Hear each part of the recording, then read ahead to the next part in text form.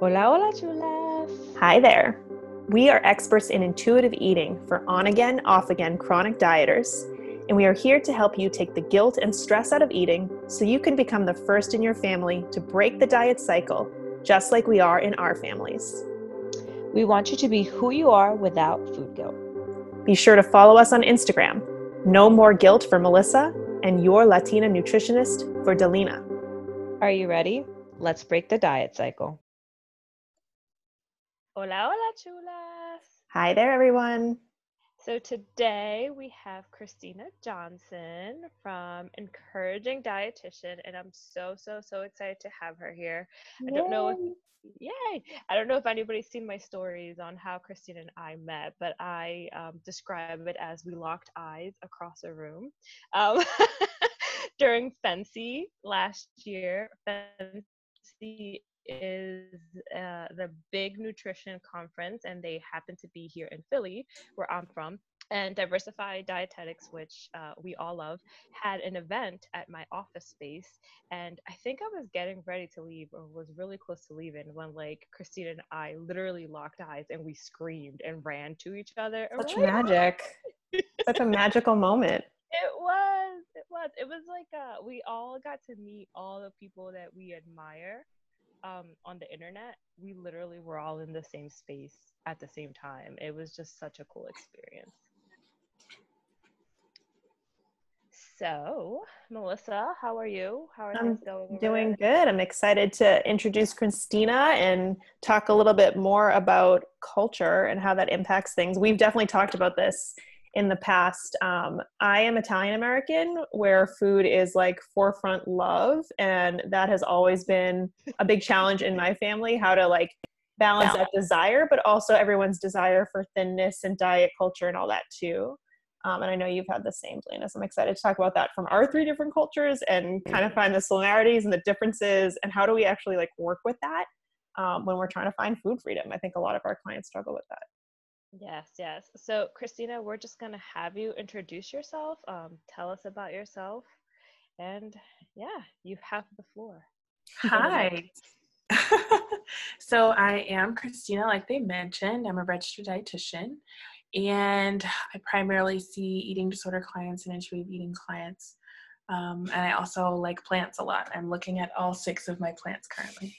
They're my babies. They are adorable. They look lovely for those who can't see them. Yeah. I do not have a green thumb, so I live vicariously through everyone that can have plants and not kill them. Truly. All right, so we are really just going to ask you some few questions that our audience had, and then we're just going to let you talk, and we're just going to, let this flow and see how things go. So really, the first question that I got a lot yesterday was, how did you get started in the HAES intuitive eating world, and why do you focus so much on culture? So I'll answer that in 2 parts. So I got started with HAES and intuitive eating as I was leaving grad school or undergrad and going to grad school, because I was really just kind of at a place where I was stuck. I was trying to come up with my own nutrition philosophy for what I wanted to do when I was a dietitian. And I felt like if I had to be a sort of weight loss, weight management dietitian, that I'd rather just not be a dietitian, because it's just not my jam, and I just can't do that, because I firmly have this like driving principle that I'm not going to ask someone to do something that I myself would not do. And so it made it really hard to be that prescriber of weight loss if I myself was not willing to do it. And so I was like, okay, well, this isn't going to work. And I can't be a quitter. It's not in my DNA. So I was like, well, I'm already in this master's, got to finish it out. you gotta rock it out.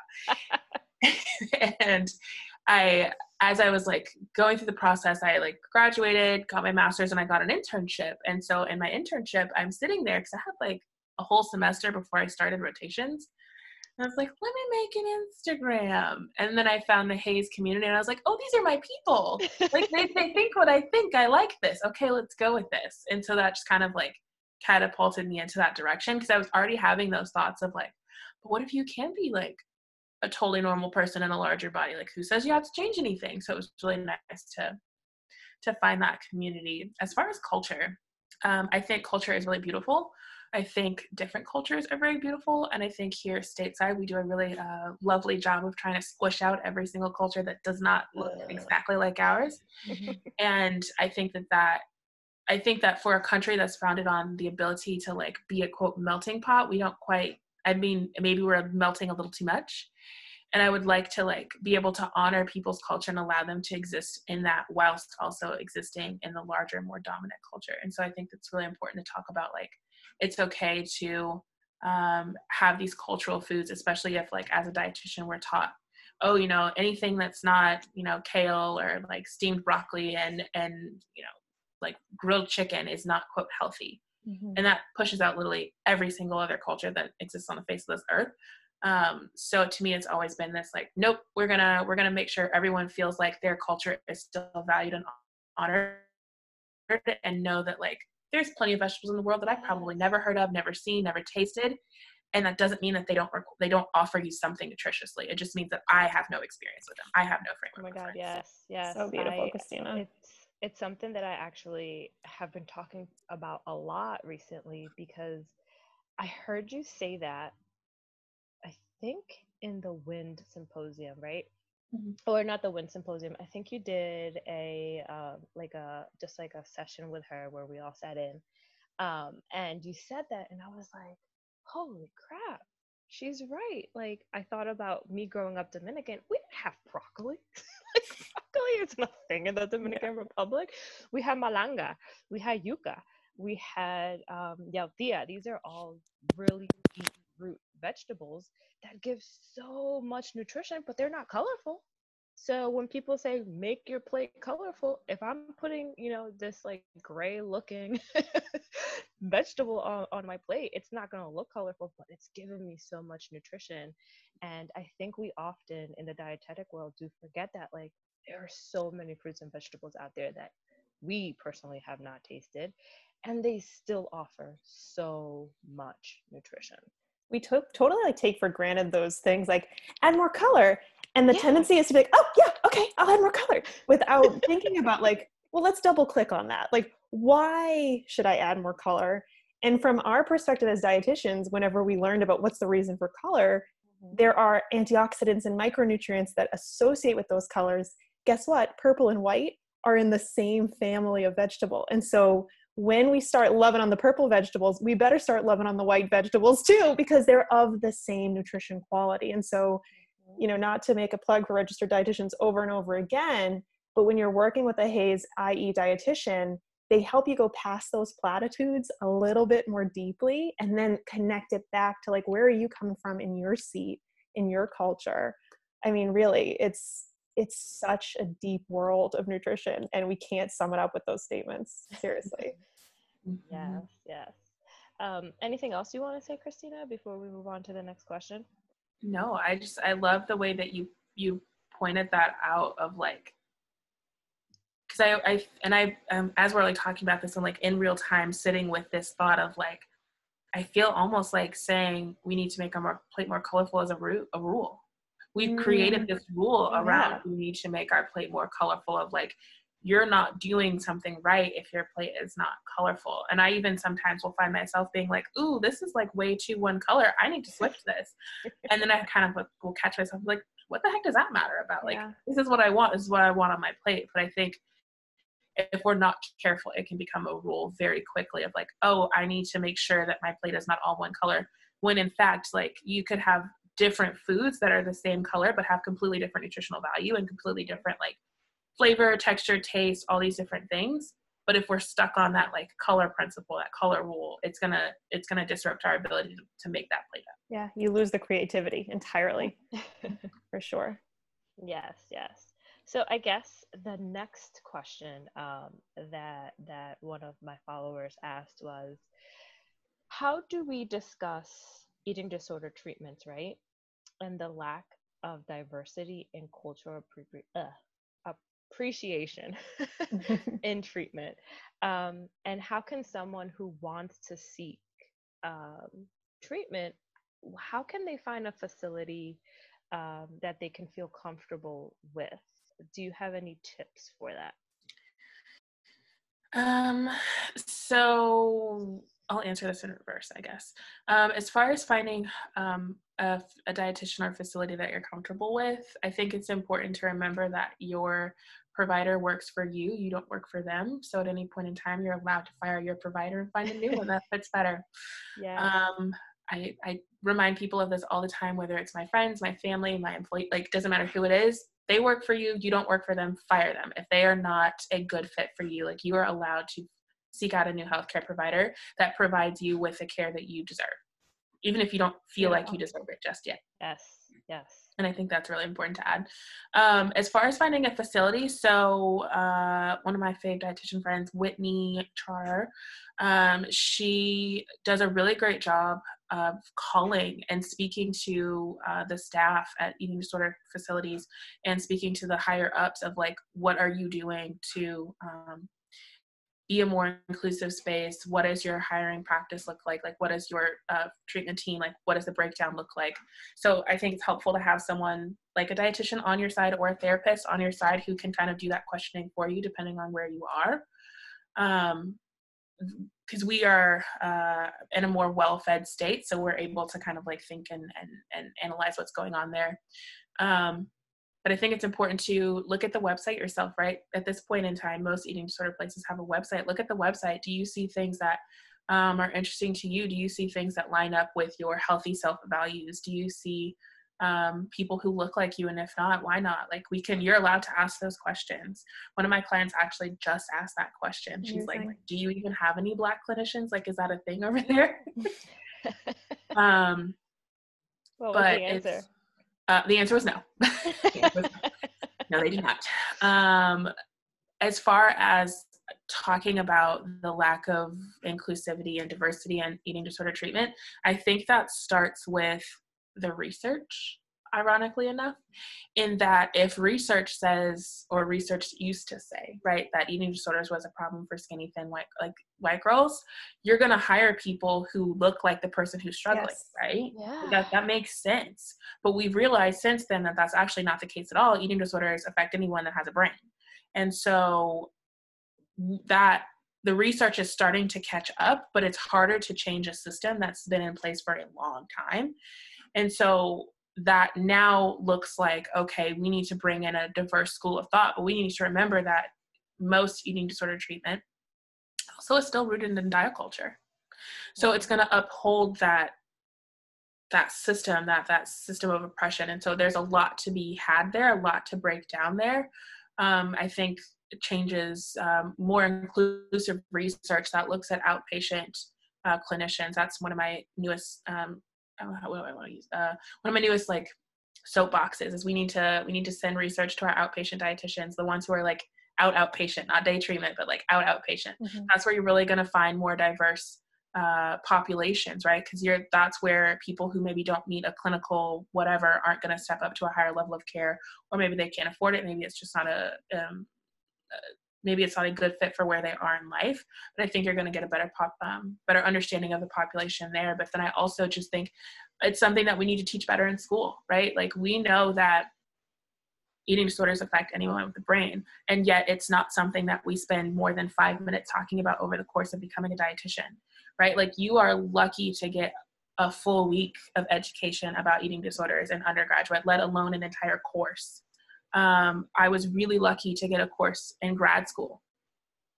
Most people don't even like a full course. I had a full course on eating disorders, but most people don't have that. And so trying to get into a field that is very gate kept, if you will, there's a lot of work in that. So I just think it takes conversations like this. It's good that have to keep happening, and people, thank goodness for the internet, continuing to petition on the internet of, like, you aren't serving me well, because again, they work for you. You do not work for them. You are not serving me well by not having people on staff that look like me or can understand my experience or have any sort of understanding of what's going on outside of this one experience. I'm so freaking glad you're not a quitter and you went to that master's program and you did that course and got that treatment, because you are so meant to do this, Christina. It's not even funny. Like, the passion that you bring to this. And even as I'm listening to this, just as a white woman who represents what people look like, right, when we imagine the eating disorder community in our psyche, not what actually is the eating disorder community. I'm just curious, like for you two, what has it been like for your clients, for them to have someone who looks like them, both Delina and Christina? Because to me, that must be such a beautiful experience, both as a provider and for the person in your seat, to know like, this is my story too. You know, this is something that happens to me in my community. I'm just curious what that's been like for you and your clients. Delina? Oh, me. Oh, well, this isn't about me. Well, it's about all of it, because I think it is. I think that it's actually, it's crazy, because I feel like that even when it's not just eating disorders, I feel like it's like that in every single session that I have. When you're able to bring up a food that a clinician that might be white doesn't even understand, like, I don't know, pupusas for an example. Like, we just had a whole conversation on that in my groups, and we were all discussing, you know, how delicious and cheesy and amazing they are. Do you know what a pupusa is, Melissa? You put a picture up the other day, but I've never had one. Exactly. So I think that that's what brings people together, right? It's that culture, that connection. Even sometimes it's language. It's just knowing, right? So you know what just came up when you said that though? Like, what? For me, I'm going like, okay, like I'm evaluating it like food. Like I'm going, okay, I think there's cheese in there. So I'm going like protein, maybe some calcium. Like I'm thinking about it like in a really reductionist nutrition way. For you, you smile, like you see the emotion, the feeling, what that means to you, what kind of party you're going to have that who's around you, right? Like, and I think that's sometimes the gap sometimes for like white clinicians is like, yeah, I can listen to you and I can understand, but I'm going to need like a little more help understanding the emotional quality of that food for you. And like, what does it mean and where are you having it? And I'm less able to adapt it. Doesn't mean I can't. But I think to Christina's point, like being able to say like, I deserve someone who I don't have to work overtime for them to understand me is like such a freaking valuable message. You know, if you are doing your homework and you're looking for a dietitian, make sure that you don't have to work so hard to be heard and known. Like that's the difference, right? Like we can all do the job, but who's going to know me quickly? Exactly. And that's why I think it's so important, as Christina said, to ask those questions. You find a provider that's going to be the right fit for you. Yeah. That's it. And there's no shame in asking questions. Most of the time you have to pay for this out of pocket, especially in eating disorder treatment. So pay for someone that you are going to be comfortable with and that's going to help you. This is all about you. It's not about me. It's about you. And I'm always saying that, but I sound like a broken record, but worth repeating. It's your money, you pay for it, you get the help and treatment that you need. So Christina, what about you? I think two ways about this. I think in terms of like provider to client, I always sit in awe, and I just am always like, I feel so connected to my client in that moment. I'm just like, look at them, feeling seen, feeling heard. Like this feels so good. Like it fills me up. Like it like fills my all the way up, and then it overflows, and then I have to put it on the internet because I just get so excited about it. But I think in terms of like client to provider, I think that there's something in not having to explain part of your lived experience and being able to give a look, and that other person just understands. Like there's something to that, and there's something to feeling, I think it's grounding, honestly. I think being able to not have to explain that part of your lived experience, because there's parts of being Dominican or parts of being Black that I or Delina are just not going to know how to put into words. It's just something we've lived our whole life. We're like, I don't know, it is what it is. Yeah. And being able to express that in a look, or express that in like some like turn of phrase or whatever, and have that other person understand and not need to do the backlog work of explaining like what that is and where that came from, is really grounding and makes it much easier to do the work in session, because you're not also having to explain your entire culture. You're just needing to explain yourself. Yes. And wondering like, what will this person think about this aspect of my culture? Because I mean, that's just the human brain. We like similarity. We like sameness. Like we like, the brain is always trying to do that. And so in session, when you're explaining something that might be perceived as different, it is more vulnerable. And so if you have more faith and trust that that person's going to get it without question in a non-judgmental way, yeah, you're going to get deeper in the work a lot faster. So I think that's such a good point, Christina. Yes, yes. And Christina, I think that this is something that you and I have discussed, and I remember you told me that you kind of want to talk a little bit about this because you are a research junkie. You have shared with me that you read research in bed, and I was like, what? This is true. This is facts. That's a little deep for me. But you said that you recently read something about the Latinx culture and eating disorders, and I would love for you to bring that up and talk a little bit more about that. Yeah, so it's I feel like my professors in college would be super proud of me because all of my research is in the last 5 years, right? Because that's the rule for it to be valid and relevant. It needs to be the last 5 years. It's fresh off the press, baby. Yes, yes. So I think these two articles were published. I believe both of them were published in 2018, but it was looking at one of them was specifically looking at the role of immigration to a new country and someone's relationship with food and how it gets disrupted both in the trauma of moving to a new country, but then also in navigating a food landscape and maybe for some people, not everyone has that same experience, but navigating being in a different socioeconomic status than you were maybe in your country of origin. And so it's looking at the interplay of all of those, and then also like what it was like for them to work with a Latinx dietitian who was able to understand like what was going on in their food culture and why they would make the choices that they did once they immigrated to the U.S. Because it was looking at, I don't remember which Latinx country, but it was like a conglomerate of Latinx people moving to the U.S. Yeah. And so it focused a lot on not just individual education, but valuing that sort of family community principle that occurs oftentimes in Latinx cultures of like, you can't just educate person who is experiencing the thing. You need to educate family in order to make any sort of lasting change. Yes. And I thought that was so, I don't think it's revolutionary, but I thought it was revolutionary to see it in the research. That we named it. Like, that we named it, named that this is part of their culture and you need to honor that. I have a textbook on my bookshelf that's all about cultural competency and healthcare. Yeah. And it kind of gives like these very, very like basic level understandings of like things that are valued in different cultures around the world. And I just remember sitting with that and being like, that's so interesting. Like, cause it's obviously not something that I always have like a jurisdiction over in terms of that's not the culture I exist in. But it's to see that aspect of someone's culture, like legitimized in the research and saying that this is the gold standard of how we should be treating eating disorders in this community. Like we need to involve the family and we need to involve the foods that are inherent to their culture. If we don't, we're not going to be able to give them a lasting recovery. To me, that was like, okay, now we're headed somewhere. We're going to make it. We're going to start seeing like real true recovery. And that attention of like, what does it mean to assimilate? Coming from one socioeconomic status from home and now here, where are you? And this resonates for me. My grandparents are from Italy. They came here and I've seen the ways that they were trying to be Italian, but also be American, but also be Italian American. There's these three identities.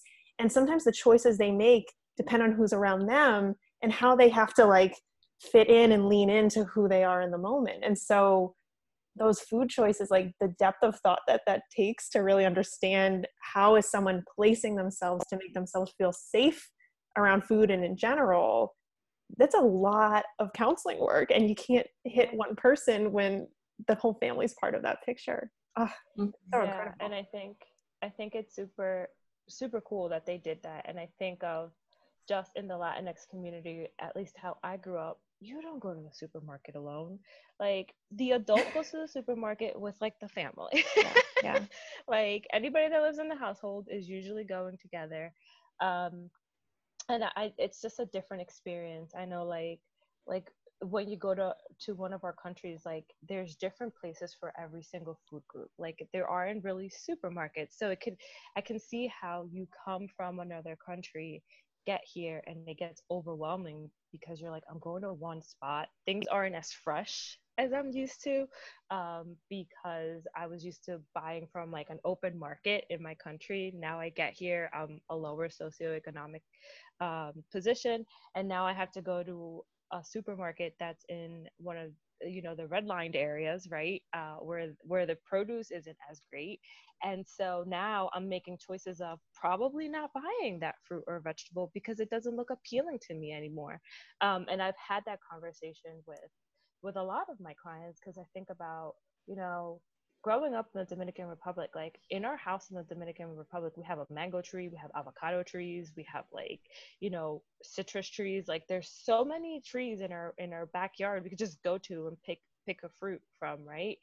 And then I think about like Puerto Rico, it's like the same thing in all the islands and or in all of these countries. And then people immigrate to the United States. They're used to tasting fruit that's coming from a tree. Yeah, good luck finding a tree. I don't. And then you get here and you're like, this doesn't taste the same. Are you going to continue to buy that? No. So then it's a whole generation that doesn't really get exposed to those tropical fruits that you had growing up, because now the new generation isn't getting fed those foods because your grandparents or your mom or dad, they don't want to buy that because it doesn't taste like home. So there's like so much into it, I think. And yes, that has to be part of it. Like when people say, well, I didn't grow up eating, fruits and vegetables. Why do you think that is? And let's work towards it, and let's see how else we can, diversify your palate. Yeah, all right. Well, we could go for a long time. Yeah, we could. Thank you for that incisive, as top layer as we could get, Christina, on that very deep topic. Amazing summary. So someone asked, do you have any tips for keeping culture alive while on an intuitive eating journey? Keeping culture alive. So, I think one of the things that I think is really important is connecting to the people that help you keep that alive. So for me, that is conversations with my grandma. I called her when I bought my first cast iron skillet a few weeks ago. I was like, Grandma, I bought a cast iron skillet. You're going to love it. and having those conversations with her around like food and things like that. I think that that's really important to like see it from someone who hopefully has a remotely better relationship with food. But then also watching the way that they're preserving it, right? Like, no, regardless of where my grandma is in diet culture, like there are things that she's not going to healthify. And so really being able to prepare those with her or have her give me the recipe. She gave me the oral translation of her peach cobbler recipe and my life has forever changed. I need to make that, by the way. But being able to like have those conversations, I think, is really important. And giving yourself a lot of permission for this to not meet what we think is, quote, healthy, but for it just to be, and to remember that this is part of you celebrating who you are as a person and where you've come from and where your family has come from. And it doesn't need to meet any particular standard. It is, and that's okay. I think that's really like my main thing always is like, this is celebrating. Like, let's remember that food is allowed to be celebratory. It's allowed to be fun. Have fun. Yeah. And when you're neutralizing foods, like when people have awareness of the foods that feel forbidden or they label as bad in their mind, that tip right there is super powerful, because why not start on that, if you're ready to start in that hierarchy with foods that like you're going to be around that have cultural meaning to you. Like, I think a lot of times when you read intuitive eating workbooks, it's like, try the Haagen-Dazs ice cream. There's this like idea of the first food that you should expose yourself to. And it's like commercial America, USA, pint of ice cream trope of a woman eating that on the couch nonsense. Why not start with foods that are most valuable to you, that are going to bring you the most joy the soonest? Peach cobbler sounds like a fine place to start if that's what works for you. I love that idea. Mm-hmm. I work with a lot of my clients of like, let's get this Sunday dinner together, right? Because Sundays gonna keep coming, baby. Like a lot of Sundays. There's a lot of Sundays, especially now. And so making sure that we can sit down at that Sunday dinner and like eat the food and feel connected to our family, feel connected to the food, and not feel distracted by the food. Right. Yeah. Not distracted. We're connected, but we're not distracted. And I think that that's really where that work starts. Because if you can feel comfortable with that, you can feel comfortable with ice cream, right? Like there's plenty of ice cream. Shelf. Yeah. It'll come, but like being able to sit down with your family or people, your chosen family, that is really important. Yeah, and I think what you just said about calling, or I think about just like cooking the food with that person, because when you tell them that you want to learn that recipe, they're not gonna hit up diet culture in the conversation. They're just gonna be like, "Oh my gosh, she wants to learn how to make my dish." And they're gonna full-fledged just go in there and teach it to you. And that's just so it's rewarding in so many different ways, right? You're connecting with your family, you're learning something new, you're learning the value of the food, you're learning the traditions of the food, you're learning, where it came from, why that person loves to make it. Like there's just so much emotion attached to that that just can feel so good at the same time. Yeah. And I love that because I've never thought of it like that before. It's such a good way to think of it. Anything else I think about those were all culture? my things. Delina, come on, you're sucking her dry. That was the most I'm wise sorry. thing. Like Christina. I want to learn more. I am enjoying this conversation, though, I have to say. I'm like Christina, give truly, me everything you got. truly, that, I mean, like, it's so fun just to get to know each other. And like this is kind of brings around to Christina's earlier point. Like, it's good that we're different. It's good that people have different experiences. There's commonalities too. And that's the fun part of listening to other people, is like, oh, okay, it looks different, but the love, the family, the connection, the routines, like that's across all of it. Like that's everywhere. So I just love hearing how you guys have these different experiences. Yeah, I think it's fun to be able to keep that stuff alive. Like to me, it's almost like, right, like I'm aware that my grandma's not going to live forever, but like being able to use those recipes, like that's always going to keep her connected to me. Like I get to keep her forever in that way.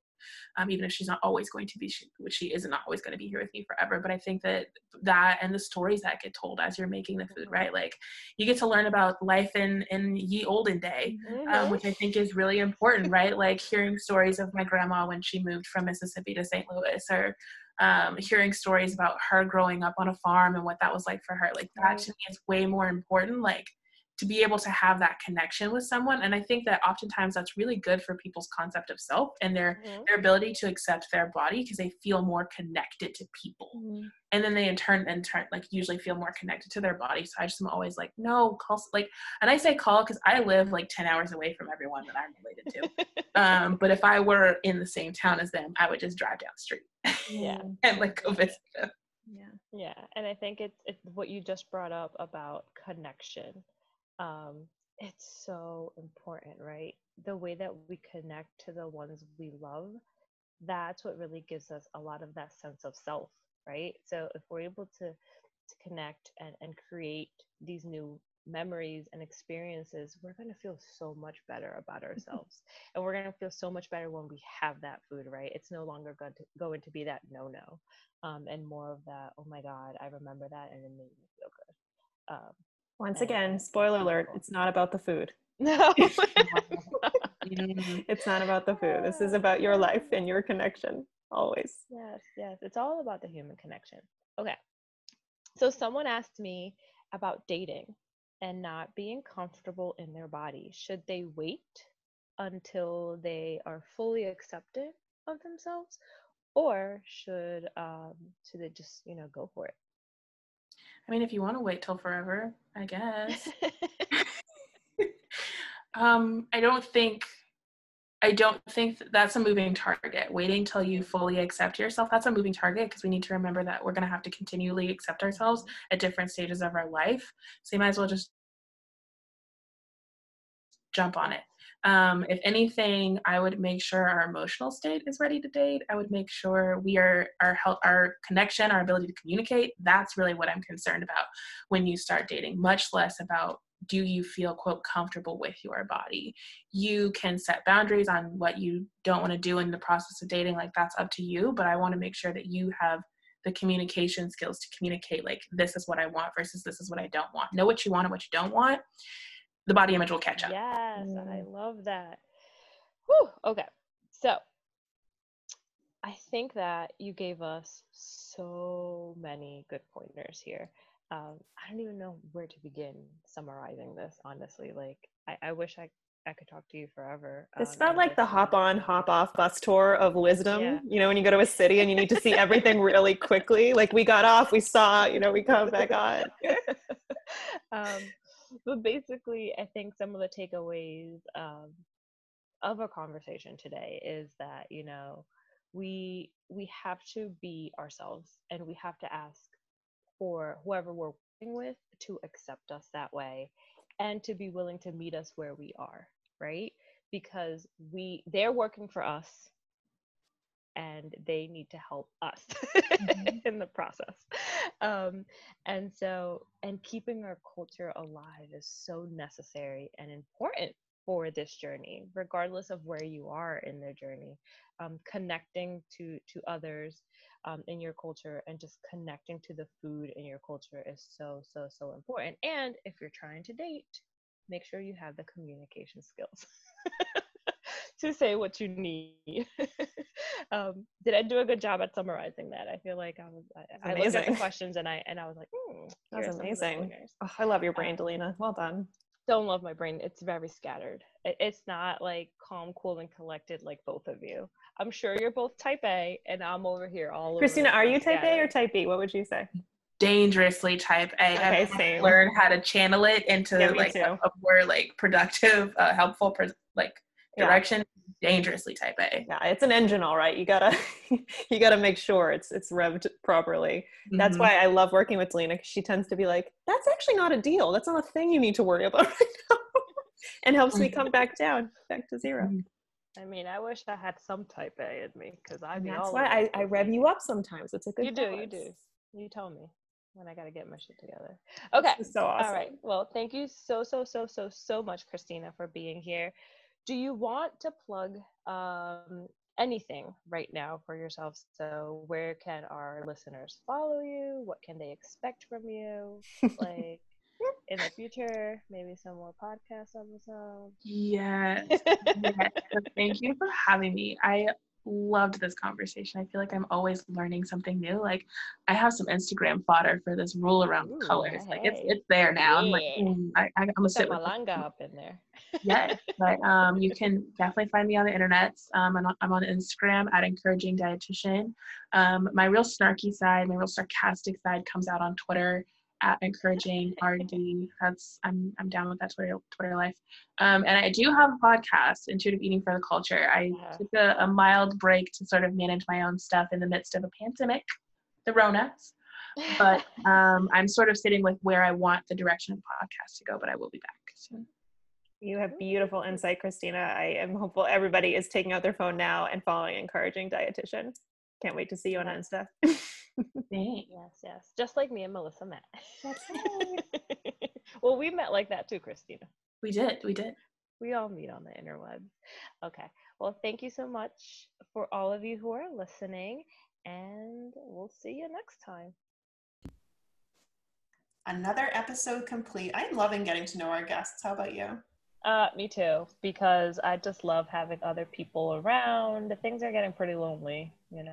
This quarantine life. It's just like I just need human interaction. I said that to someone the other day, like, where was I? I went to the dentist, and I was like, it was really nice to like talk to a semi-stranger. I don't know. I haven't talked to like strangers in a long time. It's been just the inner circle of trust. I know. I think a lot of us are craving that, which makes me very curious about your group offer, Delina. What's been going on? Because I see you on Insta promoting this for the Chulas. What's happening in your group offer? Yes. So my groups are 6 weeks, and it's really an intro to intuitive eating, right? So what I notice is that a lot of the chulas I work with maybe haven't really heard of intuitive eating before, just have a lot of questions about it. So this is just a 6-week group where we just dive into the principles of intuitive eating. It's really kind of like wetting your feet in a sense when it comes to intuitive eating, and actually really understanding how we're going to apply it to our culture, and how we are going to try to live a life like this, right, in every day. And so it's just 6 weeks. We meet weekly. We have a Facebook group, and in the Facebook group, we chat and I post weekly videos and we have weekly discussions. And so it's super quick.